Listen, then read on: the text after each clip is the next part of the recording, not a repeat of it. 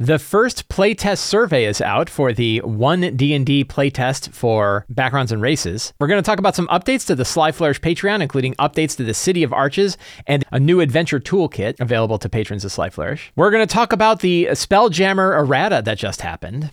We're going to do a Kickstarter spotlight on the Dungeon Delver's Guide by Level Up 5e.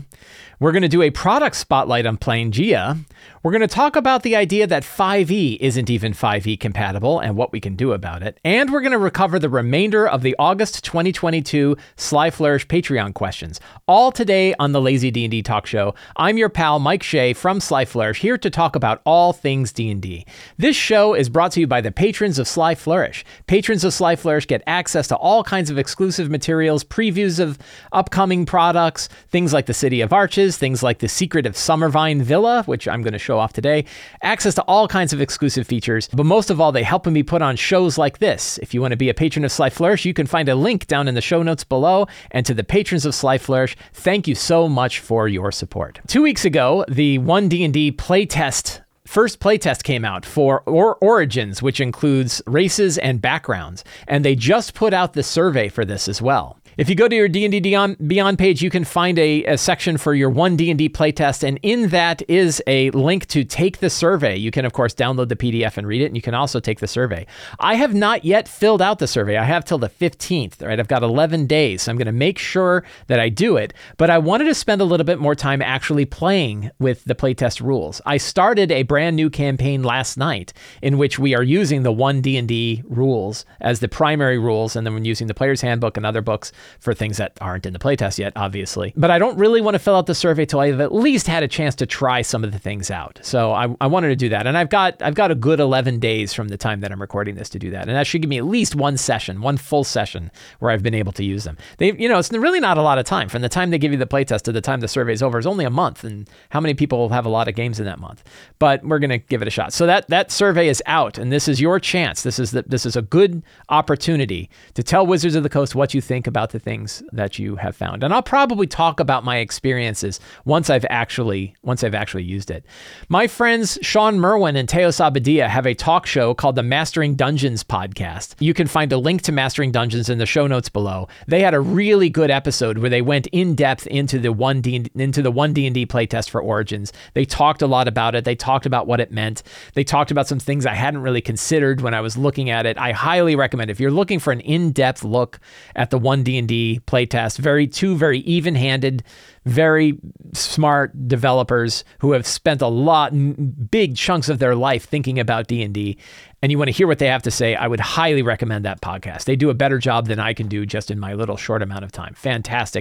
A fantastic listen. So again, that is in the show notes below. I wanted to talk a little bit about the couple of updates that I have for patrons of Sly Flourish. So one of the big things I've been working on for the patrons of Sly Flourish is this thing called the City of Arches. The City of Arches is now a 38-page city sourcebook for a city that is built around the idea of people coming in through these archways. There's these portals to all of these other worlds, but they are not really working at the moment. But every so often somebody wanders in. But in the City of Arches, there are many, many areas of adventure up in the mountains beyond it and in the depths below. The city is very, very old, has many secrets, many dark chambers, and many things hidden. But it is also a very open, wonderful city where people live together and enjoy each other's company in the world above. So it is a really, really fun place to write about. And this past month, I added in a new feature called Arcus, the World of Dead Temples.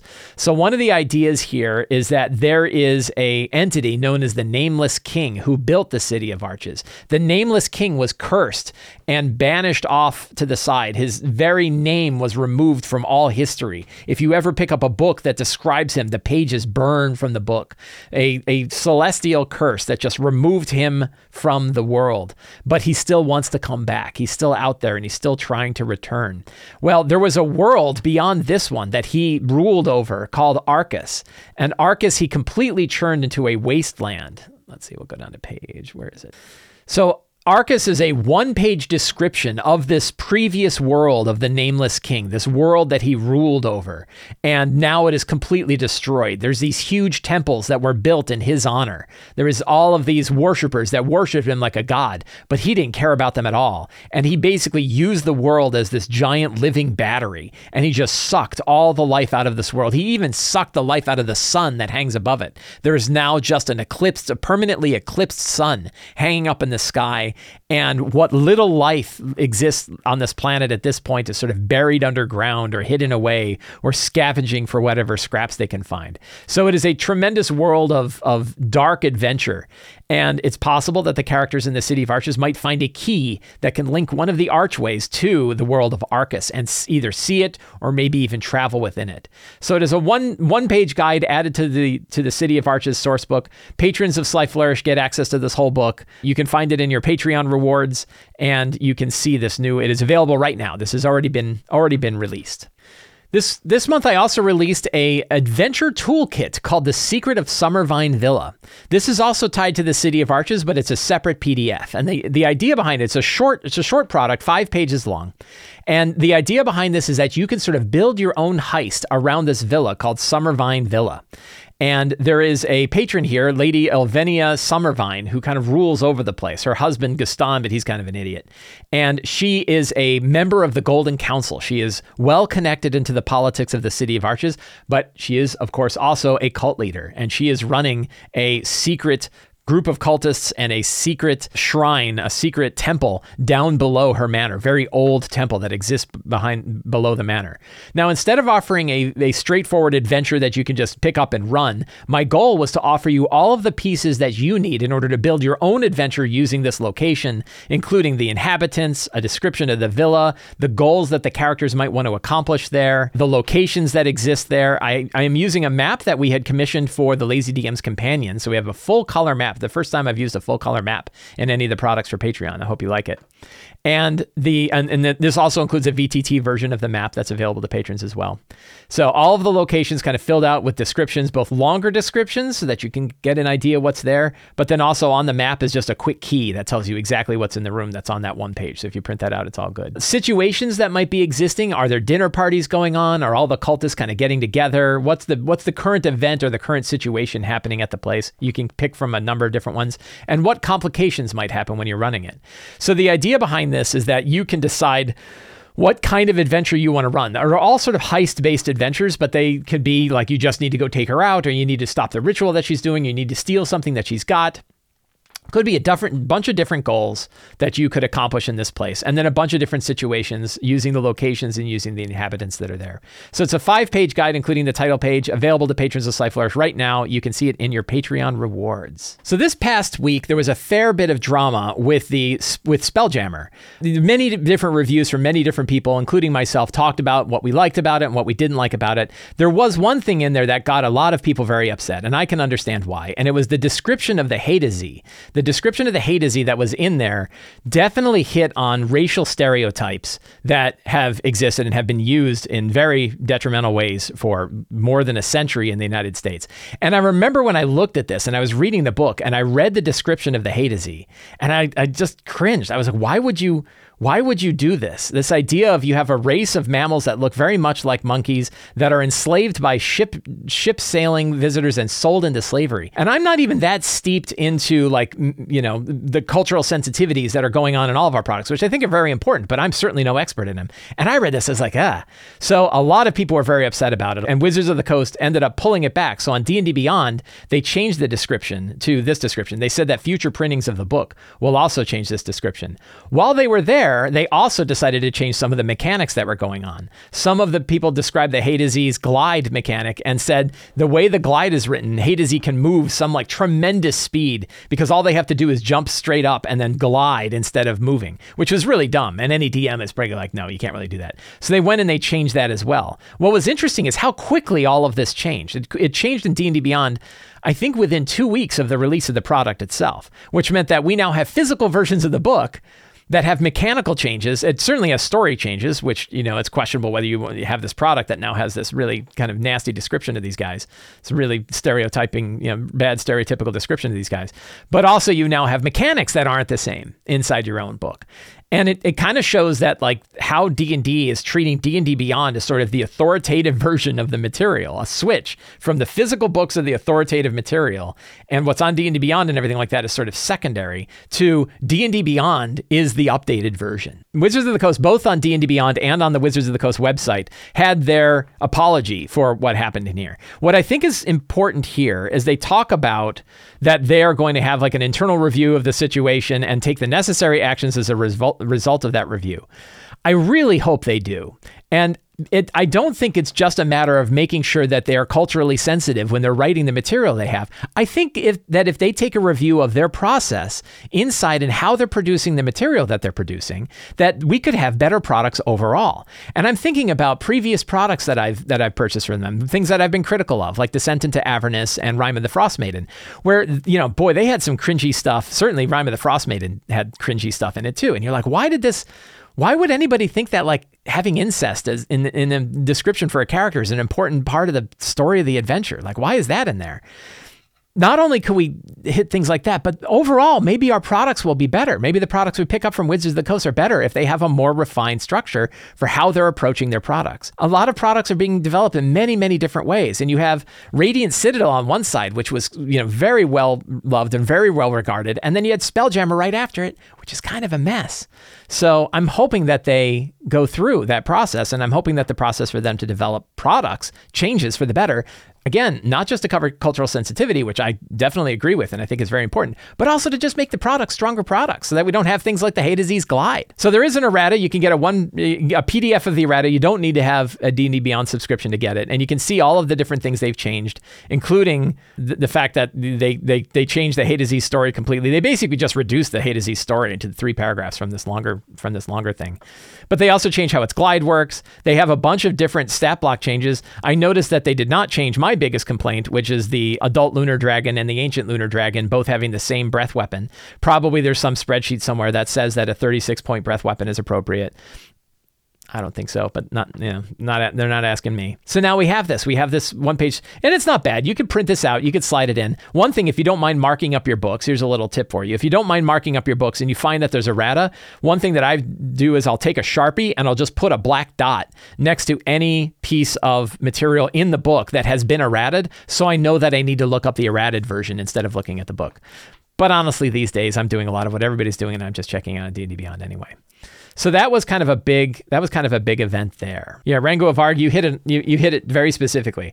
Shows that the quality of control is low. I've made this argument now. Really, I think Rime of the Frostmaiden was where I was very kind of public about it. But Descent into Avernus, I certainly had the same problem. That the process, their process for developing a product inside Wizards of the Coast is not working particularly well. It's really on the design side because the art design is fantastic. The product design is great. The products look beautiful.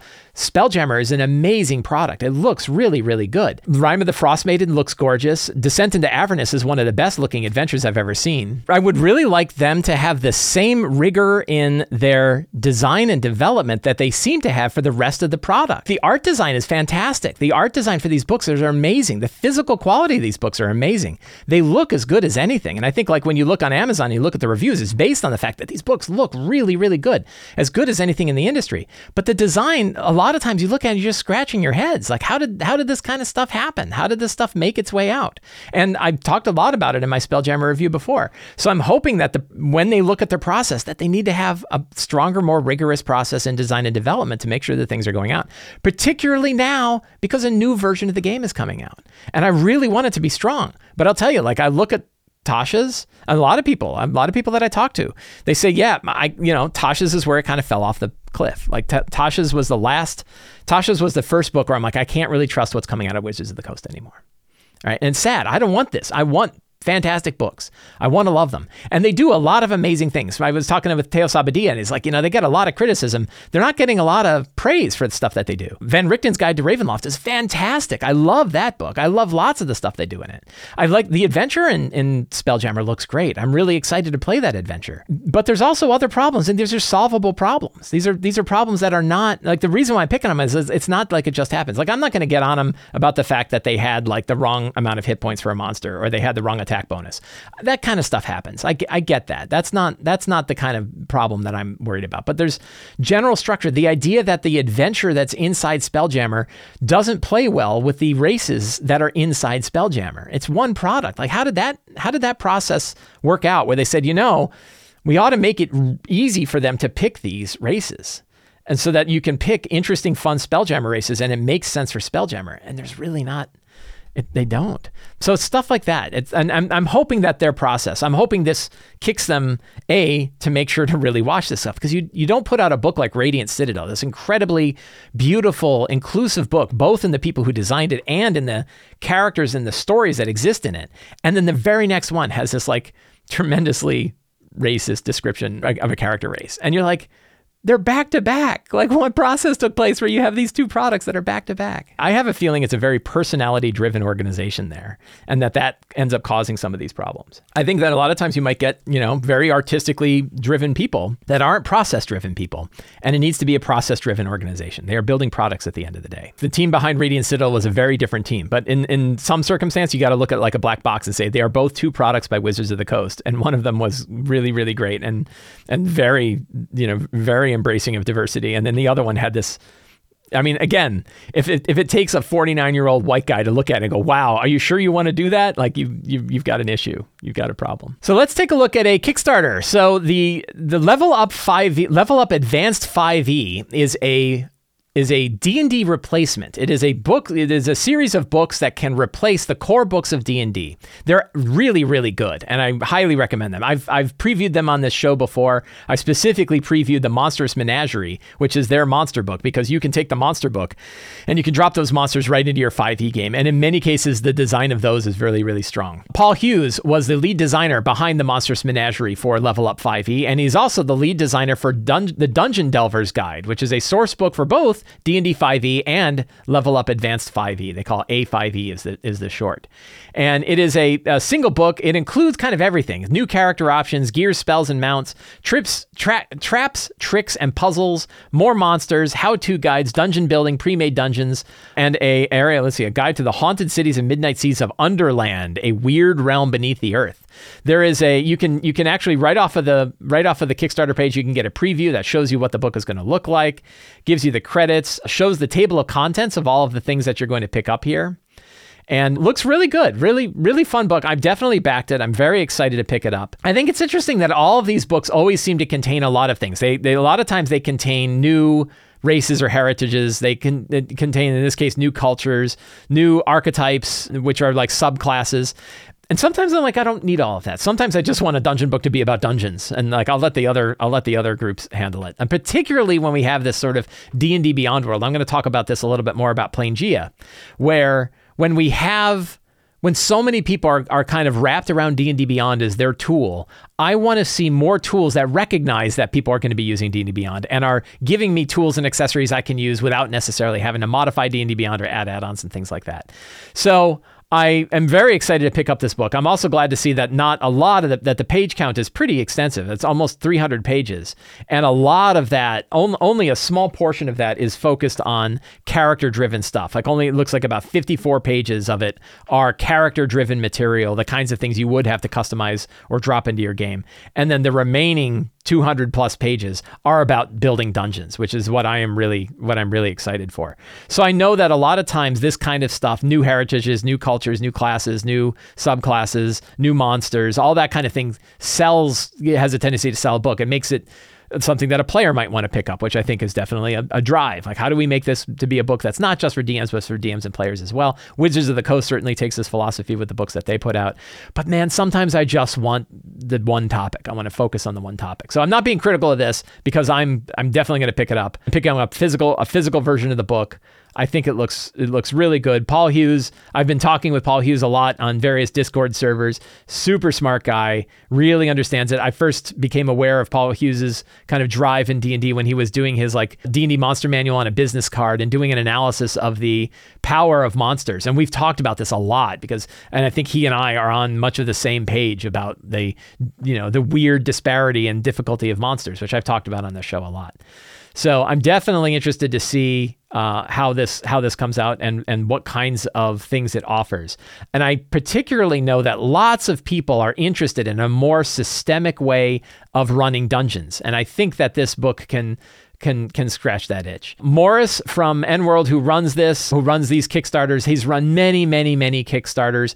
One of the really cool things about backing a Kickstarter of his is that when the project is over, you get the product almost right away. It takes very little time to get the product. I don't even think he waits till he has the money. I think he just waits till the bulk of the charges are in, and then you get a PDF of the product because they've done all of the development work up front for this. So the Kickstarter is really a good way to promote what they've already done. But they almost always deliver a product. So it is not a risky project to back. I backed it. It doesn't say I did, but trust me, I did. I backed this product. And I'm very excited to see what they've got. So check out the Level Up Advanced 5e Dungeon Delvers Guide. There is a link to it in the show notes below. So talking about another Kickstarter that I previewed a while ago and received and really like is Planegea. There is a link to pick up Planegea also in the show notes below. There is a preview you can pick up here. You can pre-order the physical book or you can pick up the digital book, the PDF for $20 and you can pick it up right now. And for $20, it is an amazing deal. Reading this got me to think about a different kind of way of approaching 5e products, which I'm going to talk about when I go larger. It is a 376-page full-color source book. It is massive. I really became aware of sort of Atlas Games and what's going on because of the producer, who's Justin Alexander. If you know Justin Alexander, he runs a blog called The Alexandrian, where he dives deep into role-playing games and particularly into D&D. I've learned a lot from his blog. I learned all about Jaquays style dungeons. I learned about hex crawls. I learned about point crawls. There's all kinds of things that he dives into that go back into the history of role-playing games and kind of the periphery of the history of role-playing games that offer tools that are really useful for running games. And I've taken and used a lot of these things and like it. So when I heard that, he's the producer of this book, I'm like, I'm definitely on board and I want to pick it up. So the concept behind Planegea is that it is sort of a Stone Age wrapper around 5th edition. So if you wanted to run a Stone Age style campaign with dinosaurs and sort of low societies, and this is definitely the one to beat. There probably are other settings out there. Oh, look, they hyperlinked the table of contents. That's always wonderful when they do that. So the idea of a Stone Age RPG, an RPG that covers covers that sort of that level of technology, I think is fascinating. And one of the things, beautiful artwork all throughout the book. It must have cost a fortune to make this. For a 376-page book full of full color art is really, really expensive. But one of the things I love about this, one of the things that this really grabs me with is, and I felt the same way about Dungeons of Drakkenheim when I previewed that previously, is this is a book written by DMs for DMs. They know the kinds of things that DMs want and need when they're going to run a campaign. It is very specific in the things that it offers. It offers clear guidance up front. It tells you what it is. It gives you these, what are the main themes up front? The world of bone and fire. The clan fire is sacred. Unfamiliar everything. Right? The artwork evokes the same thing. It just right in the beginning of the book tells you what this world is about and starts offering tools. And in this 370-page book, you get lots of tools to run these kinds of campaigns, many of which you could just grab and sort of run. So if you wanted to run sort of a Lost World campaign in your main one, you could take a lot of material from this and move it to that Lost World era, which I really dig. There is a player section. This is where I think they did something here that I think is really, really smart. And I would love to see more designers grab onto this. It's something I'm going to internalize and I'm going to think about a lot. I've kind of done so unconsciously, but I think there's actually a really conscious idea. And that's the idea of creating what I'm going to call a 5e wrapper. And what I mean by a 5e wrapper is sort of like reskinning all of the skeleton mechanics of 5e with a different flavor. And the idea here is instead of saying like, oh, I want to have characters that fit the theme of my campaign, so I'm going to create new subclasses for the existing classes that fit that theme.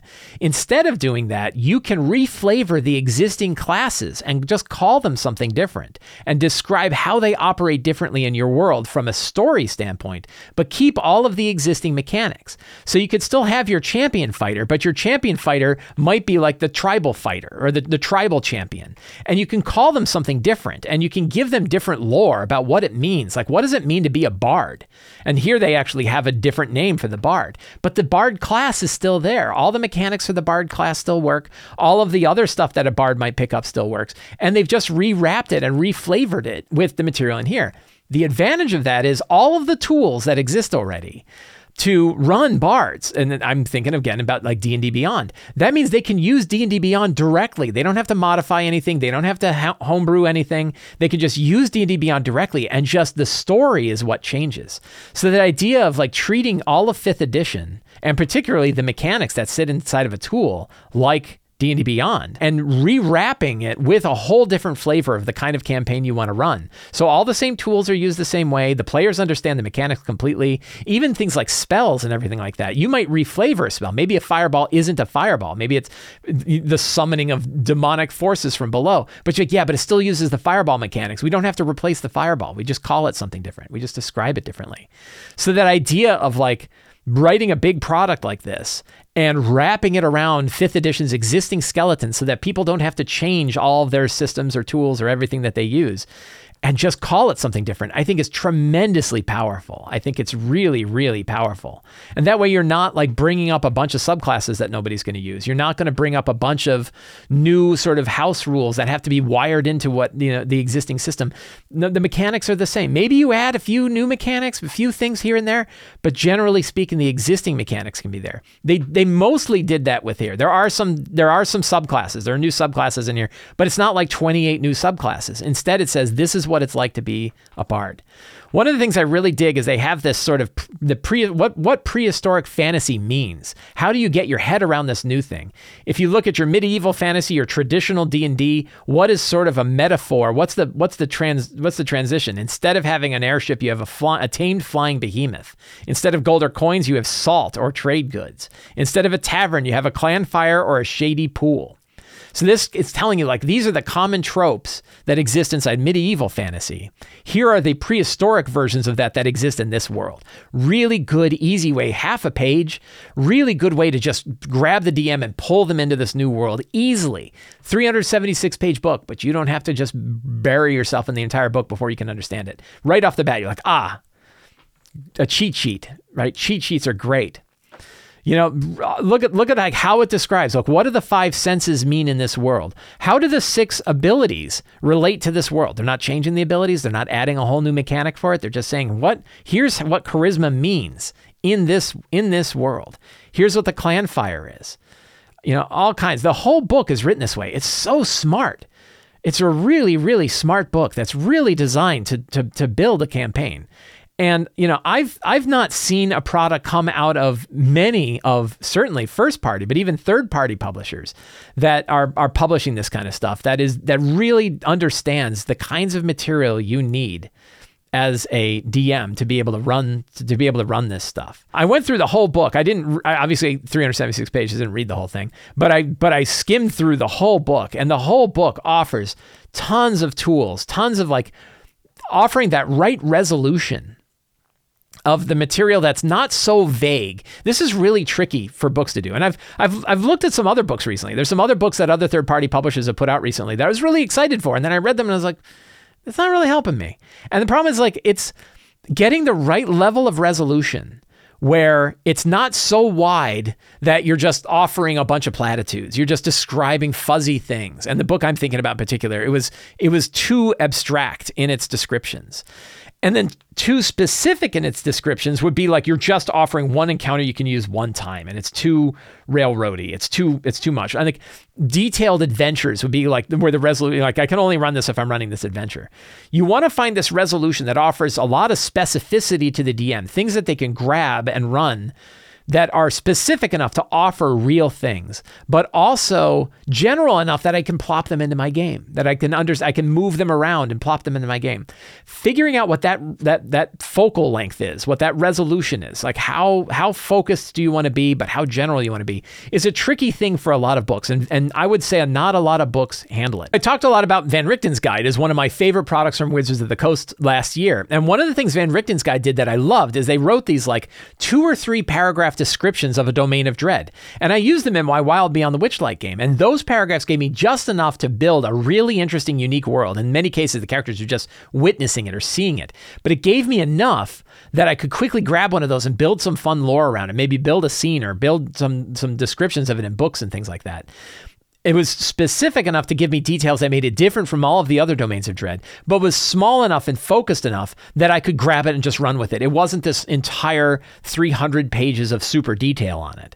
So I really found that resolution to work well. And I feel like a lot of the material that I'm getting and seeing in Planegea hits that same level, that same level. So I talked about a lot of player options. Again, many of the player options that in here are not mechanic stuff. They're not like, here's a whole new race, or here's a whole new class, or here's a whole new subclass. Instead, it talks about what it's like to be a character in this world.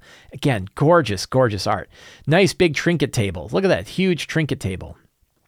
Kinships. What are the connections between the races and the other ones? And again, same races that exist, but they are handled much differently in this world. I really dig it. Even Dragonborn, which are kind of hard to sit. Like, what does a Dragonborn mean here? Very cool.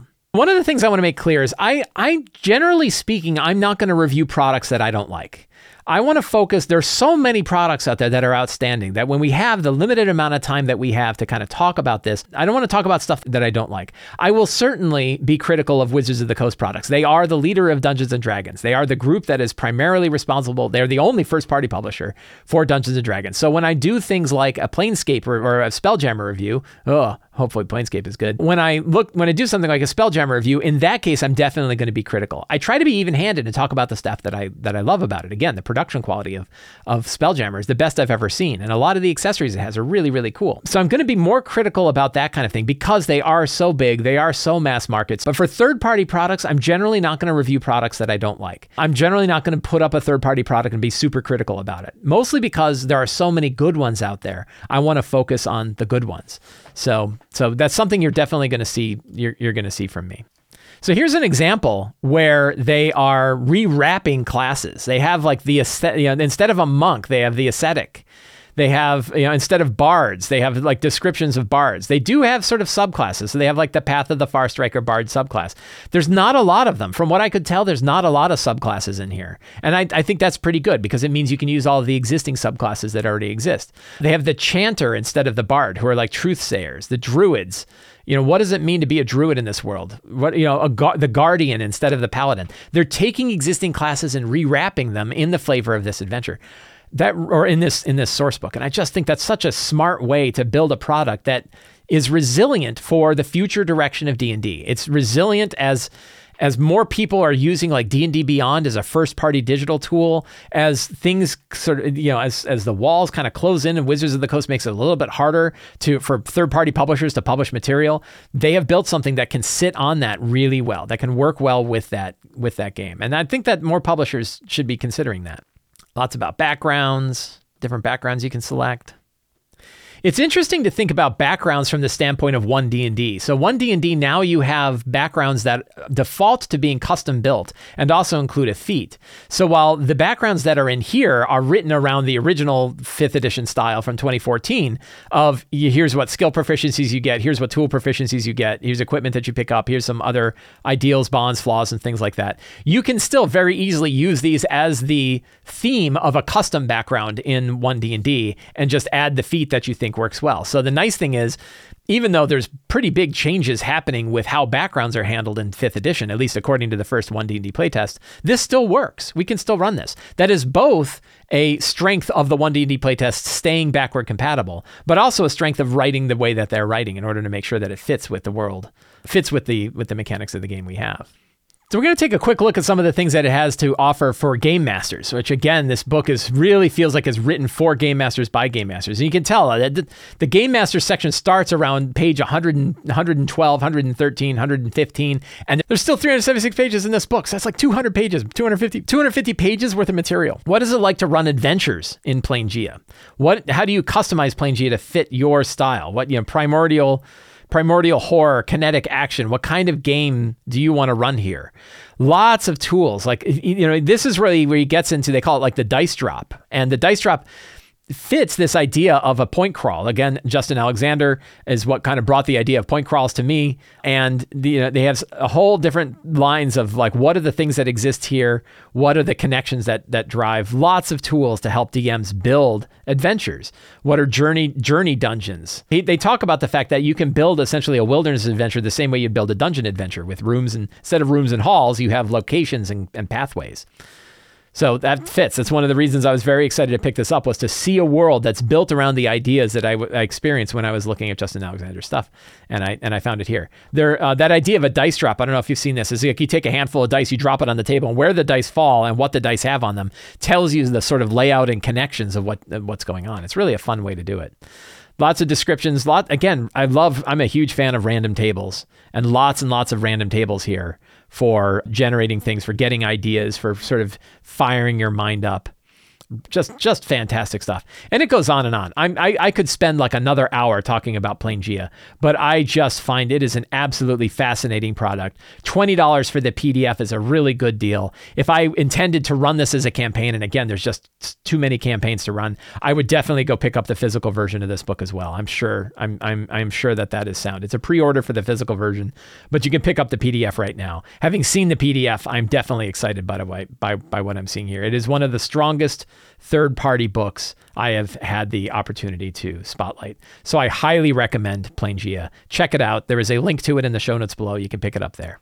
Really, really great stuff. Can't wait to see what they do with it next. Back when I was talking about Spelljammer, one of the things that I kind of quipped about, and this is a quote that I had heard, I guess this is both when we were talking about the 1D&D Next playtest and also looking at Spelljammer, and that's actually Spelljammer that I'm going to use the example from, was people were talking about what it meant for 1D&D to be backward compatible, and somebody on Reddit quipped 5e isn't even 5e backward compatible. And that really made me laugh out loud, and I've been hanging on to that phrase because I think it's more and more true the more we think about it. And I wanted to offer up like a specific example on a Reddit post that I had read that I thought was really apt and captured this idea. And then what that means for us. What does that mean for us as DMs? So this follows a very common format that you see on various Reddit D&D forums, which is my DM's being a dick. Can somebody tell me what I should do about it? And a lot of times, or one of my players is being a dick. What can they do about it? You see a lot of that. So in this case, it was like my DM allowed a background feat for only one of us. And you're like, well, that sounds like a jerk DM. But then you read what happened. And he's running Rime of the Frostmaiden. And one of the players wanted to play a Gith, like a Githyanki or Githzeri. And so the DM said, well, that's cool. I have these new Spelljammer backgrounds. Why don't you pick one of those? So they picked the Astral Drifter background from Spelljammer and said, you can be the Astral Drifter. And everyone else said, oh, this is really cool. The Astral Drifter comes with a feat. It includes the Magic Initiate feat. So that means we all get feats too. And the DM said, no, only the Astral Drifter gets that feat. Now, clearly that DM is kind of hanging on a little too tight, and there are definitely ways you could house rule it to give other ones. But that DM is running the game rules as written. We now have backgrounds that are available that have feats, but most of the backgrounds do not have feats. So if a player chooses to pick one of the older backgrounds, they don't get a feat. But if they pick one of these two new backgrounds, they do get a feat. And Spelljammer offers no recommendations to GMs on whether or not, on how to handle it if players want to play with a background that isn't one of those two backgrounds that includes a feat. Which means it's kind of funny because the backgrounds that are in Spelljammer are more compatible with the 1D&D Next playtest, which isn't even begun yet, which is just starting out, and it certainly isn't official yet. It is more compatible with that than it is with the original game that it's written for. And this sort of thing already exists in other areas. We've seen, I've complained on this show numerous times. You guys are tired of hearing about it, of how Monster Challenge is all over the place within Monster Challenge ratings. Now that's true as far back as the original Monster Manual. There are certain monsters where the challenge rating is all over the place. But that isn't getting any better when you have like vampirates on one side who are absolute killers, and you have lunar dragons who breathe for the same amount of damage that a mage does. That it is kind of all over the place. And so what that means for us in this example is like, we can't trust Wizards of the Coast to help us with this. That they're not helping us with it. They are offering a lot of different material, and a lot of people, I think, are hanging on to it and saying, well, that's core material. Like if they release Tasha's Cauldron of Everything is core material. If it's in D&D Beyond, that must mean it's good. That must mean it's correct. And it's not. There's lots of stuff that just doesn't work that way. We have to be careful about all of the stuff we bring into our game. First party, third party, house rules, whatever. When we now have both the responsibility and the authority to manage our own D&D games. We need to know what we're bringing in. We need to know what we're excluding. We need to know what kind of choices we're going to allow, what kind of material we're not going to allow, which magic items we're going to release. And this has been true since 2014. It's been true since the beginning of the game. Like, let's be honest, it's been true for 50 years. But it's important for us to remember it. And I think it's particularly important because I don't think D&D Beyond does a particularly good job of letting you limit what sources or what material you're going to allow in your game. You can, when you share a campaign with your players, for example, which is fantastic, but talk about a great feature of D&D Beyond, something that is really hard when you're running other material, is I can share my campaign with my players and they have access to all the material that I purchased. That is huge. Imagine if every PDF, imagine if you bought Planegea, but legally you could give a copy of that to all of the players so they could read the player section of Planegea. Right now, there's not a great way to do that. I don't think, some cases they do like a player's guide. A lot of places will do like a player's guide, but the player's guides are like $10, $20. So now you're telling all of your players, hey, all of you need to spend $20 in order to read this book that we might only use for a few sessions. That's not great. So D&D Beyond offering that stuff is great, but you can't also go in and say, yes, I want to allow material from Xanathar's guide, but I don't want to allow material from Tasha's. Or I'm good allowing this stuff from Tasha's for the class features, but not the subclasses or anything like that. Because and I'm not telling you which ones you should use and which ones you're not. If you love your silvery barbs, man, I'm with you. Enjoy silvery barbs.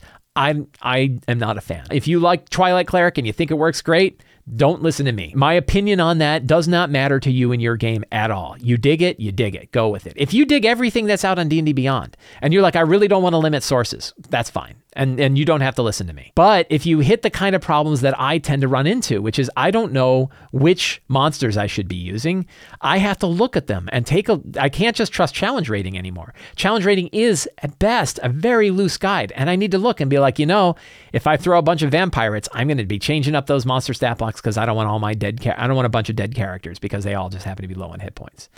So we need to take control of our game because 5e isn't even 5e compatible anymore. 5e wasn't really compatible with itself since the beginning of the game when you had a Dungeon Master's Guide that said, these are the stats that you would use to build a monster on the fly. And these are the monsters, and they're not matching up at all. This is what like Paul Hughes was talking about. We have lots of areas of our game where there's sort of fuzzy things. There are certain spells that just, and other people, again, I get this, where I'm like, the Conjure Woodland Beings drives me bananas, right? This idea that you can summon like 8 wolves, and now one player is running 8 wolves on a turn. I've had people that are like, man, you're so wrong. That's not how you should run it. You should run it this way. If it's working for you, it's working. You don't need to listen to me. But I can tell you, in my game, I've had it where the one player who has 9 turns dominates the battle, and every other player is like, oh my God, with that summoned wolves. So we had to come up with other things. That's an area where Tasha's actually offered things that are vastly improved. In fact, I had one of my players where I said, I don't think we're going to include Tasha's in our current game. And he's like, what about the conjure spells? I was like, oh, no, we're definitely going to use those. What all this comes down to, and I wouldn't expect that it's going to change when we have the new core books, is that we have both the authority and the responsibility to manage what our game looks like. We can take house rules from other game systems. We can take pieces of D&D that we want to run. We can omit the pieces of D&D we don't want to run. We can include subclasses from some material. We can include subclasses from others. We can omit other subclasses completely. And The only limitation we have is what our players and us are willing to agree to. And most of the time, I think players, if you can explain why you are allowing something or why you're not allowing something, it can work. That's an example where the DM was running rules as written and ran a background that includes a feat, but wasn't willing to make the adjustment to let other people with backgrounds also choose a feat. That DM was running it rules as written. They were running it without making any house rules or anything like that. But probably they should have a house rule. And probably that house rule should be, here's a list of feats that you can select that you can add to your background, which makes sense and is actually the way the 1D&D playtest works.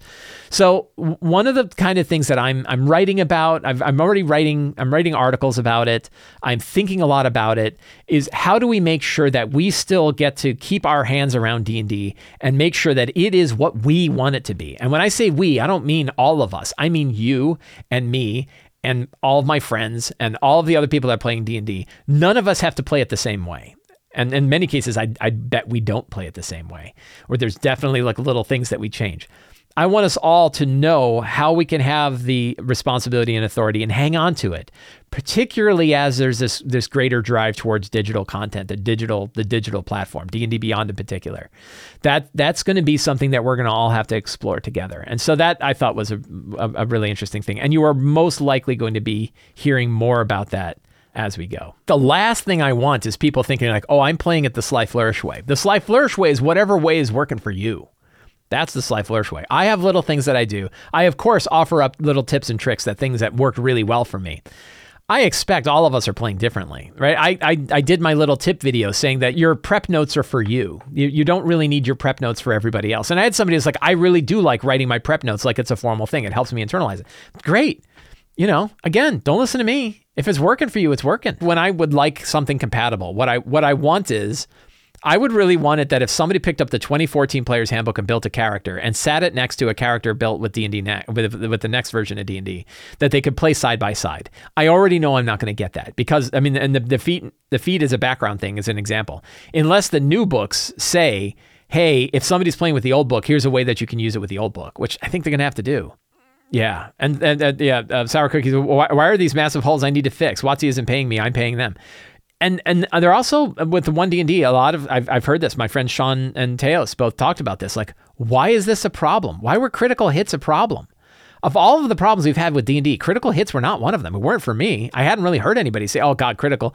Paladins critting with Smite is so terrible. Is it overpowered? Yeah, probably. Was it a problem? Not like freaking Feeble Mind is a problem. Not like Force Cage or Banish or Hypnotic Pattern. There's so many other things that can really disrupt a game for a dungeon master, can really kind of change how things play. Way more of those than freaking critical hits. Critical hits is not an issue. Let's do our Patreon questions. We're going to cover our final Patreon questions for August of 2022. Josh G says, what is the strongest criticism of your D&D prep advice that you have heard? Did it change the advice you give?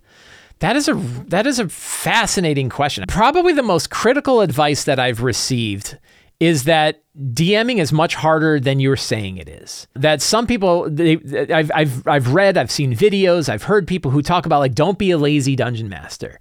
And that, being a dungeon master is hard work and you need to do this hard work in order for the game to go. Has it changed it? Not particularly, because I think it's one thing to have philosophical differences and it's something else to look at the specifics that we're doing. And, certainly most of my experiences from my own experiences. And I know that those experiences aren't the same as everybody else and that some people, but I can tell you that like the number of times I've had anybody say, hey, I've been using the 8 steps and they just don't work for me is low. And the number of times I've had people say, oh, I don't use all your 8 steps, but I use a lot of them, or I've added a couple other steps and they really work for me. That works pretty well. So for me, like the original Lazy Dungeon Master, I wasn't even using the same process that I had in that book anymore. But for Return, I've used it for years. So it hasn't really changed things. But it's also hard to disagree with my philosophy when my philosophy is use what works. Because who's going to say, no, you should use what doesn't work? So I know in that case, it's like, well, I'm being a little bit pedantic. Like if I just say, look, use what works for you, you can't argue with that. But if I also say, use what works for you, but here's some suggestions, I've definitely had people who are like, I don't like those suggestions. And I try to consider what they say. I try to consider what they offer.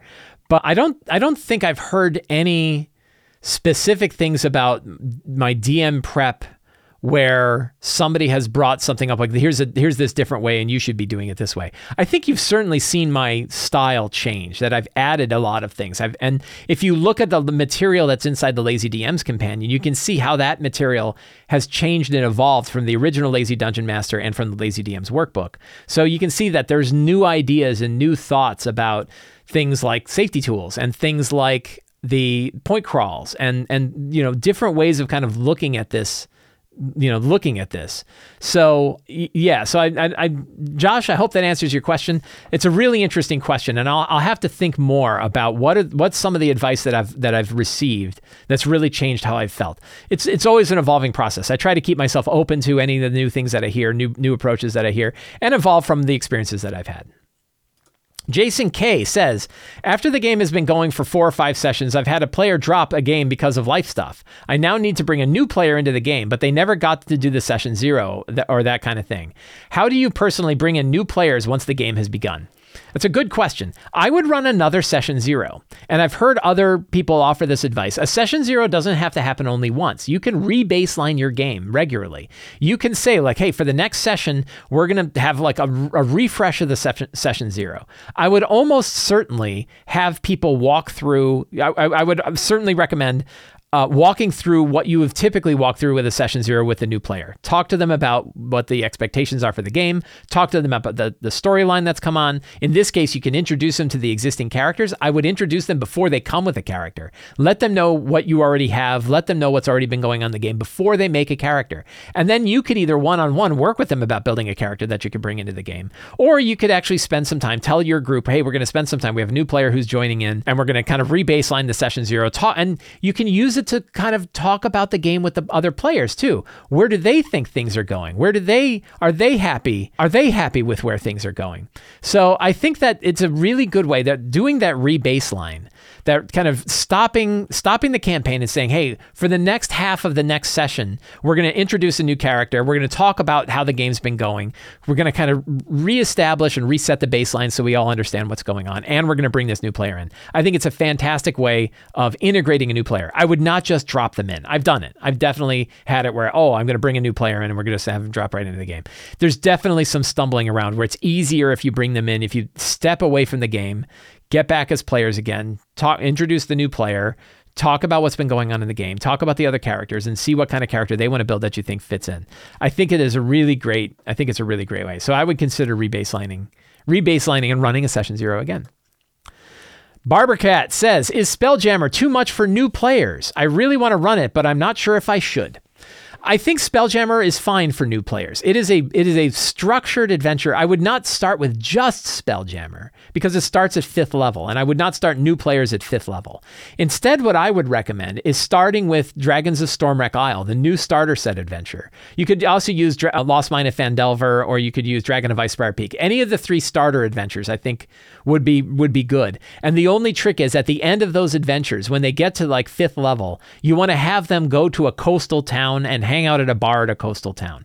Give them one final mission that sort of sends them to Neverwinter. I think the book recommends Neverwinter, but you could send them to any coastal town and you could get them fired up. I'm running a game right now where I'm going to run Spelljammer, and we're starting with Dragons of Stormwreck Isle. And Dragons of Stormwreck Isle, I'm going to run an adventure in between Dragons of Stormwreck Isle and Light of Xeraxis, the Spelljammer adventure, that's going to connect the two together, take them from 4th to 5th level, and then start Light of Xeraxis. And I think it's going to work really well. I think it feels like it's going to be really smooth. I think the Spelljammer setting is going to be just fine. I think can work just fine for new players. I would not, just in general, I would not start new players off at 5th level. You want to learn what it's like to play D&D with a 1st level character and going on. Dragon of Stormwreck Isle, I think is a really, really good starter adventure. I think it might be my favorite starter adventure that they've got.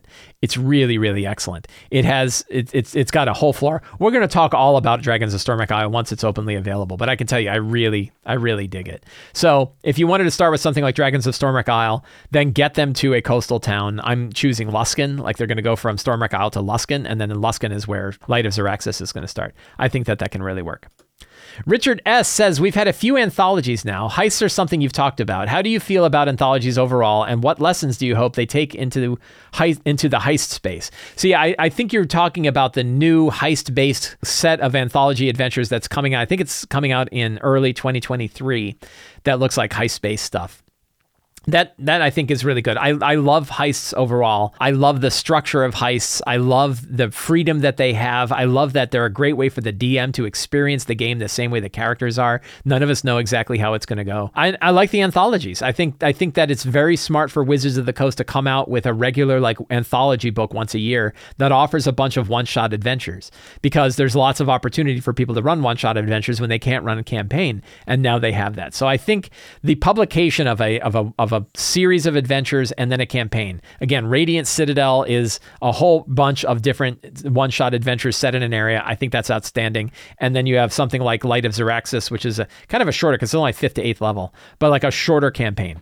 So I like that structure. I think that works well. I think Wizards of the Coast probably sees that works well, that having like a bigger campaign adventure. I guess Dragonlance, we're getting Dragonlance this year. That looks like it's going to be a big campaign adventure. So having that big campaign adventure for people that want to run a longer campaign, but then also having these anthology adventures, I think can work well. And then I'm excited that they take it. What lessons do I hope they take into the heist space? I hope that they recognize that situation-based adventures work really well for heists, and that it should really be kind of like what I'm doing with my Summervine Villa product. It should be an adventure toolkit. It should be a way for the DM to set the stage, set the environment, and let the characters explore these heists, and not assume that the characters are going to take any one particular approach, but recognizing that's offering options to the players on how they want to approach the heist. I think that that's really important when you run a heist-based adventure, and I hope they take that into consideration. Bernie says, I am a proud owner of the Lazy DM's Companion. Yay! And I would love for you to elaborate on the gold per level system in one of your videos. Did you create the rewards for them to be discovered organically, or do you prefer to award gold as if the characters get a level increase? This is a very good question, especially because it's about the Lazy DM's Companion, one of my favorite things. So let's take a look at the Lazy DM's Companion. So here is the Lazy DM's Companion, and what we're talking about specifically is the treasure generator on page 22. So I wanted to have a guide in here. The Dungeon Master's Guide has a really excellent set of tables that you can use to generate treasure. There's lots of online tools that make it easy to generate treasure, but I wanted something that was like a one-page, really easy to use, just pick it and go, and not worry too much about all of the different little details and rolling on 38 different tables. So I have this gold per level section, and the idea here, this was actually generated from both material that's used in the Dungeon Master's Guide and some of the mathematics that's behind the Dungeon Master's Guide and Xanathar's Guide, and I think a little bit from the Adventurers League when they were doing limitations on gold in the Adventurers League, to try to say like how much gold you should award. And the idea here is that they are in parcels, that they're in gold parcels, and you want to award 4 parcels at each level. So this is the following gold parcels to quickly reward adventuring groups based on the character's average level. So this is the parcel that you would give to an entire group, not per individual. It's to a group. Now, of course, you have more groups. It might mean a little less money per group, so you can add a little bit more if you want to.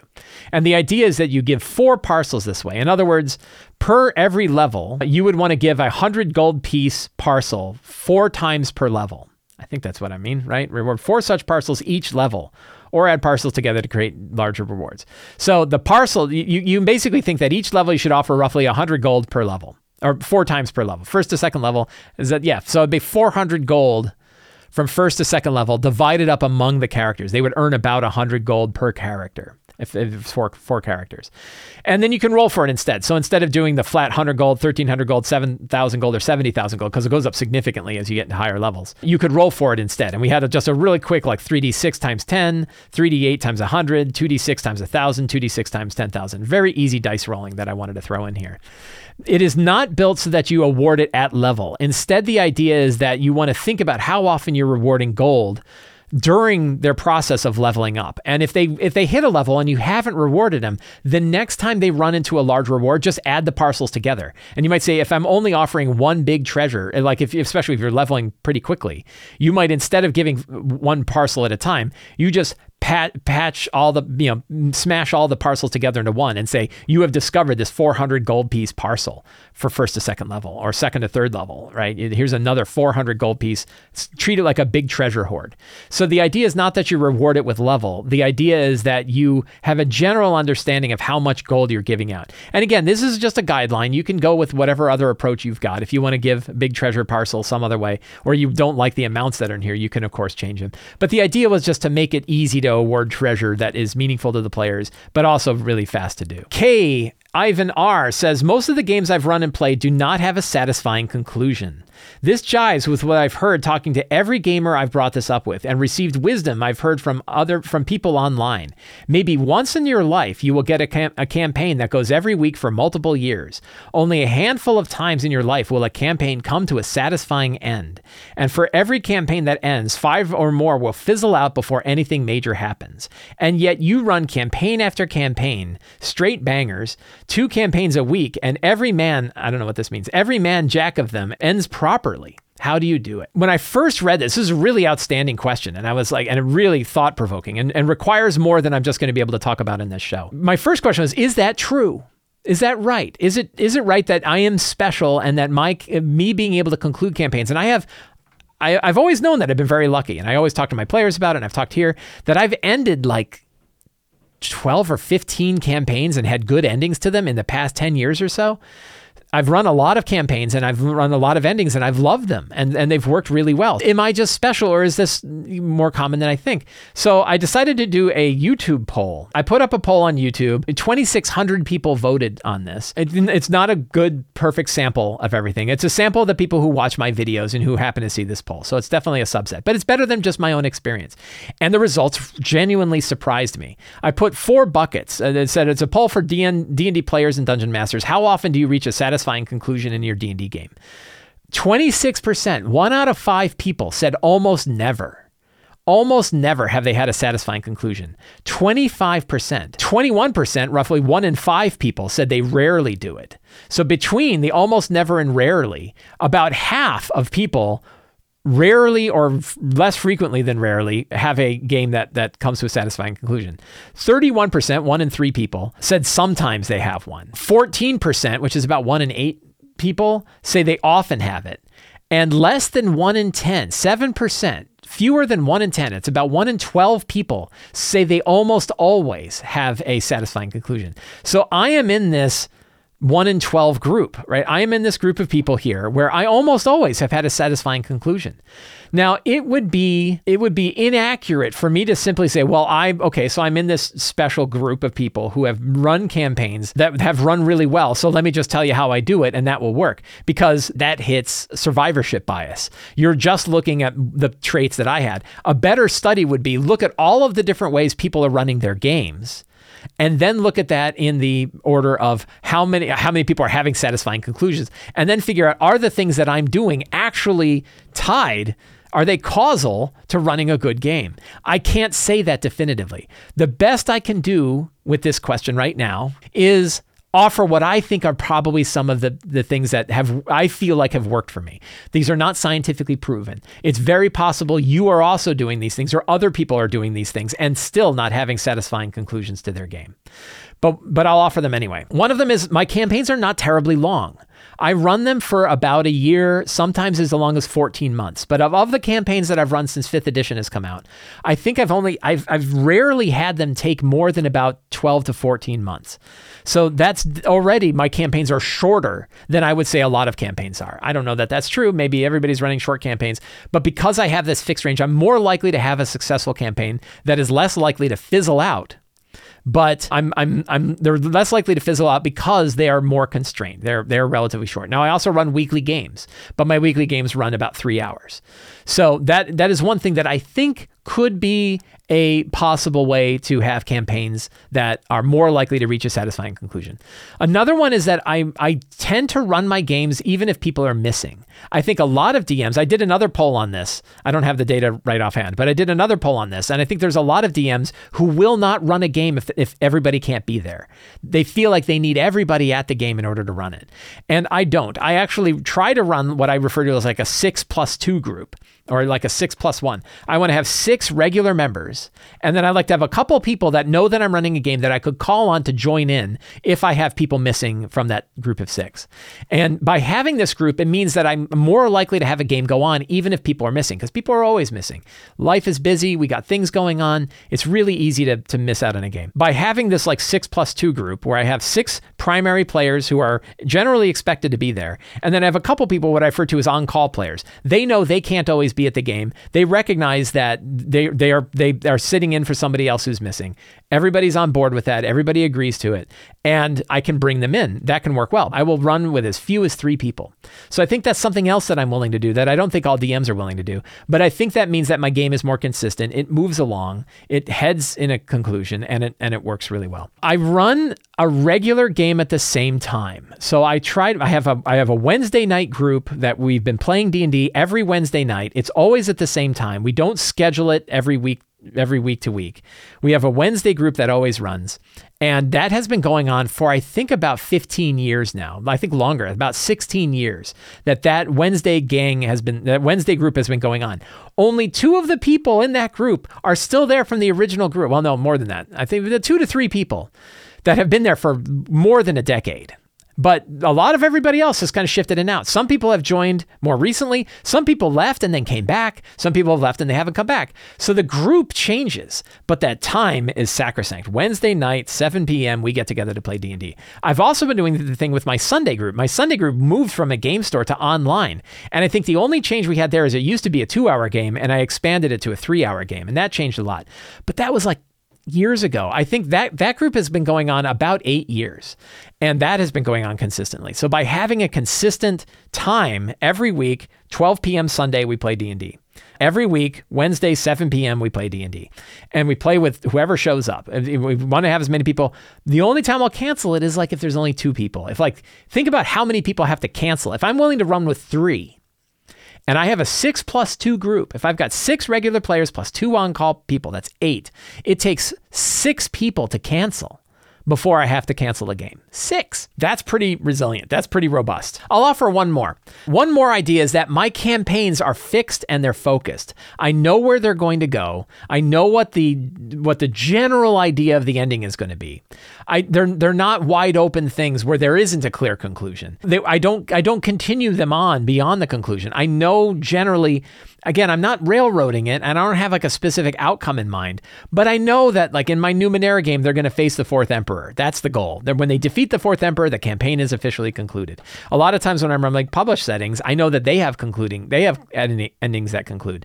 So I think that having like a clear star in the sky that says that is the ending of the campaign, that helps me get it going. It helps the players know that it's going. It means that they're not going to fizzle out because like this thing is just going anywhere. I think having that shining North Star that we're all headed for. The players are headed there. I'm headed there. We're all figuring out that we're going to go there. I think that helps people stay involved. That helps people stay in the campaign because they also know like that's where we're going before things change. Just to reiterate them, the 4 things that I think, again, I don't have a scientific study of this to prove that. It's very possible people are doing these 4 things and still they're not reaching satisfying conclusions. That's something that would require more research than I can certainly do right now, but it's something I definitely want to dig into. But the 4 things that I would argue have helped me, feel like they have helped me running ongoing campaigns. 1, I run short campaigns that last about a year. 2, I have a group of 6 regular time players plus 2 on-call players, and I will run with as few as 3, which means it takes 6 people canceling before I cancel a game. So I very rarely cancel a game.